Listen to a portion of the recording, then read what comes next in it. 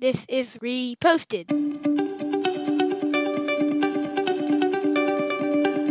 Every morning, Larry and I dig into a quote or idea that has caught our eye. Our hope is that our chat inspires you to never stop thinking and possibly challenges you in a new way. Thank you for stopping by. One, you know, there's this TV show, Andrew Keller. It's Always Funny in Philadelphia. What? It's Always Sunny in Philadelphia. Got it. It's Always Sunny in Philadelphia. It recently returned to FXX. I didn't even know that was a thing. For its 15th season, officially dethroning the adventures of Ozzie and Harriet as the longest-running live-action comedy series in American TV history. And by the way, it's already been renewed through season 18. Have you ever watched this show? Yeah, I had about 5 seasons where I watched it, and I think it's a great show. It's smart. Do you know I didn't read the whole article, but did they talk about how it started, how they got the show picked up? Yeah, he was this guy, Rob McElhenney, one of the producers of the show, basically just started shooting things with his friends. Yeah, just on a camcorder, like a home video camera, and they made it. And I mean, I guess it's an example of you can't really hide something that's good. Like if it's good, it doesn't matter. It'll work. So you watched 5 seasons. I watch FX occasionally, so I've seen the ads for it. I love all the actors in it. Rob McElhenney, I follow his career. I know that I would love this show. There's no way I wouldn't love this show, but I haven't been able to quite pull the trigger on watching this show. Yeah, you would definitely love it, but I don't think your family would join you in loving it. I mean, you're definitely the target demo. It's like a dark comedy about just a bunch of misfits that own a bar together.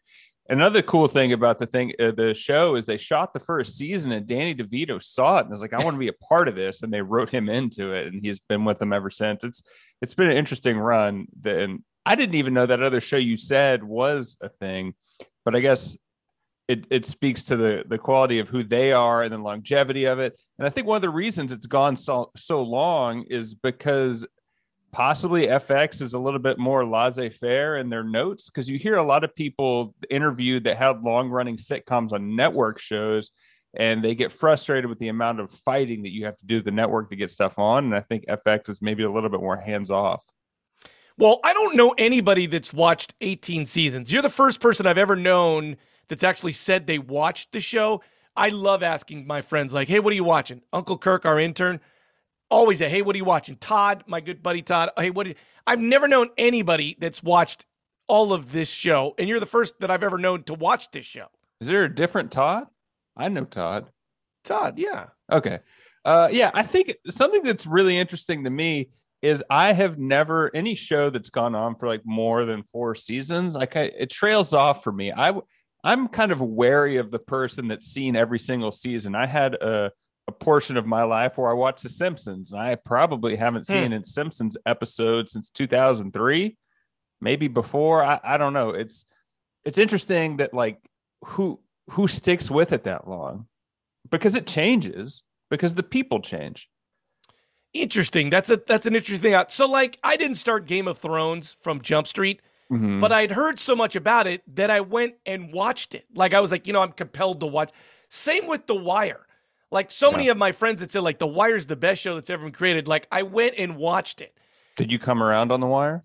Oh yeah, for sure. Okay. The Wire's outstanding. So is Game of Thrones.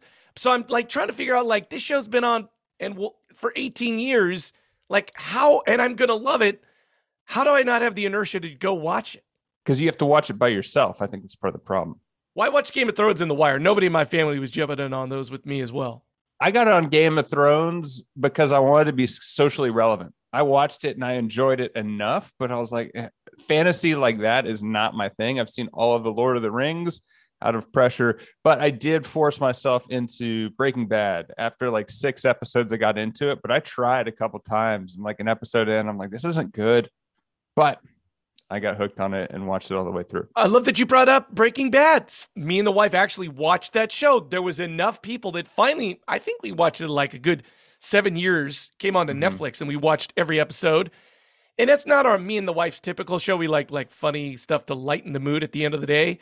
That wasn't necessarily the case. So my idea is that this has been around for 18 years. So should I go watch MASH? Like, isn't that like the longest running TV show of all time? Should I go back and watch MASH? Have you never seen MASH?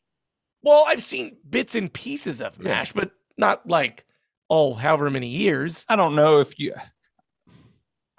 anything that's run that long is worth trying to say I'm going to watch it from beginning to end. I think the things that are more digestible, like 5 seasons of, I don't know how long Game of Thrones went. I think maybe that long. It went kind of long, but the only thing I've ever come close to is Curb Your Enthusiasm. I've seen a lot of those, and this season I gave up on it. I was like, Larry David's not trying anymore. He's just cashing a paycheck. It's not good. That's how I feel. People are fanatical. I have not watched it. Once again, another show I think I'd probably like, but people are fanatical about that show. It's just so different, and it's fun, and it's improvised. I think anything that's gone more than 5 seasons on a network, you're going to hear about. Whether or not you're going to see it, I think you kind of posed the question to me, like, how has this been around so long and I've never seen it? I mean, at least you've heard of it. I don't think there's anything that's really been around that long that you're not going to hear about, just because things go away so quickly in this industry that it's impressive that they've had the longevity. Well, it's funny because, like, back when I was a kid, like, there was like 4 channels, right? And you'd be like, hey, I watch that on channel 4 or I watch that on channel 7. There was like so few options out there. Now we have bazillions of options. So I feel like that's why this whole show is funny, because we can all go to our own spots and watch our own shows. We're all not watching the same stuff anymore. And arguably the content's better now because of it. I mean, the automakers in Detroit kind of hit a wall because they didn't have competition. And then all of a sudden competition bubbles up and no one's buying their cars. And when you have 4 networks and it's like, well, this is what you're going to watch, we're just going to tell you what you like. After a while, the quality suffered. Like, if you look back at some of the shows that were, quote, hits in the 80s, like, those would not even get off the ground today. And so I like the fact that there's more content, but I guess they're spreading it around. One that's trending for me, not necessarily for me, but I've heard, like, I have some young nieces and nephews that are watching like all of Friends again, or for the first time. They're like, yeah, we want to watch all of Friends. And I was like, you're 13 years old. You really want to go back and watch Friends? Like, I find that kind of funny. I watched Friends when I was 13. Well, I guess maybe. All right. And they did a pretty good job of not really trying to have anything in there that would date it too much. It's not like there might be like one episode where someone gets a computer, but I've been watching Seinfeld again because it's on Netflix now, and those hold up. It's fun, and it's more nostalgic for me. I can't speak to the younger people wanting to watch it, but oh yeah, when there's like 20 minutes and I'm scrolling through on the TV and Seinfeld's on, that's outstanding. That's outstanding. I mean, maybe next time switch over and see if you can get an episode of It's Always Sunny, because it's good. You'd like it, so just do it. I know, but that's the other part. Like, I'm going to like it, and I'm going to start watching it, and like, I don't need anything more to watch in my life. That's another reason why I don't want to start. Well, maybe don't, but just know in the back of your mind that it's always an option.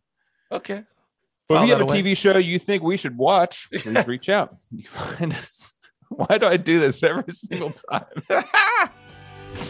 All right, just reach out to us. I'm Andrew for Danny DeVito saying thanks for stopping by.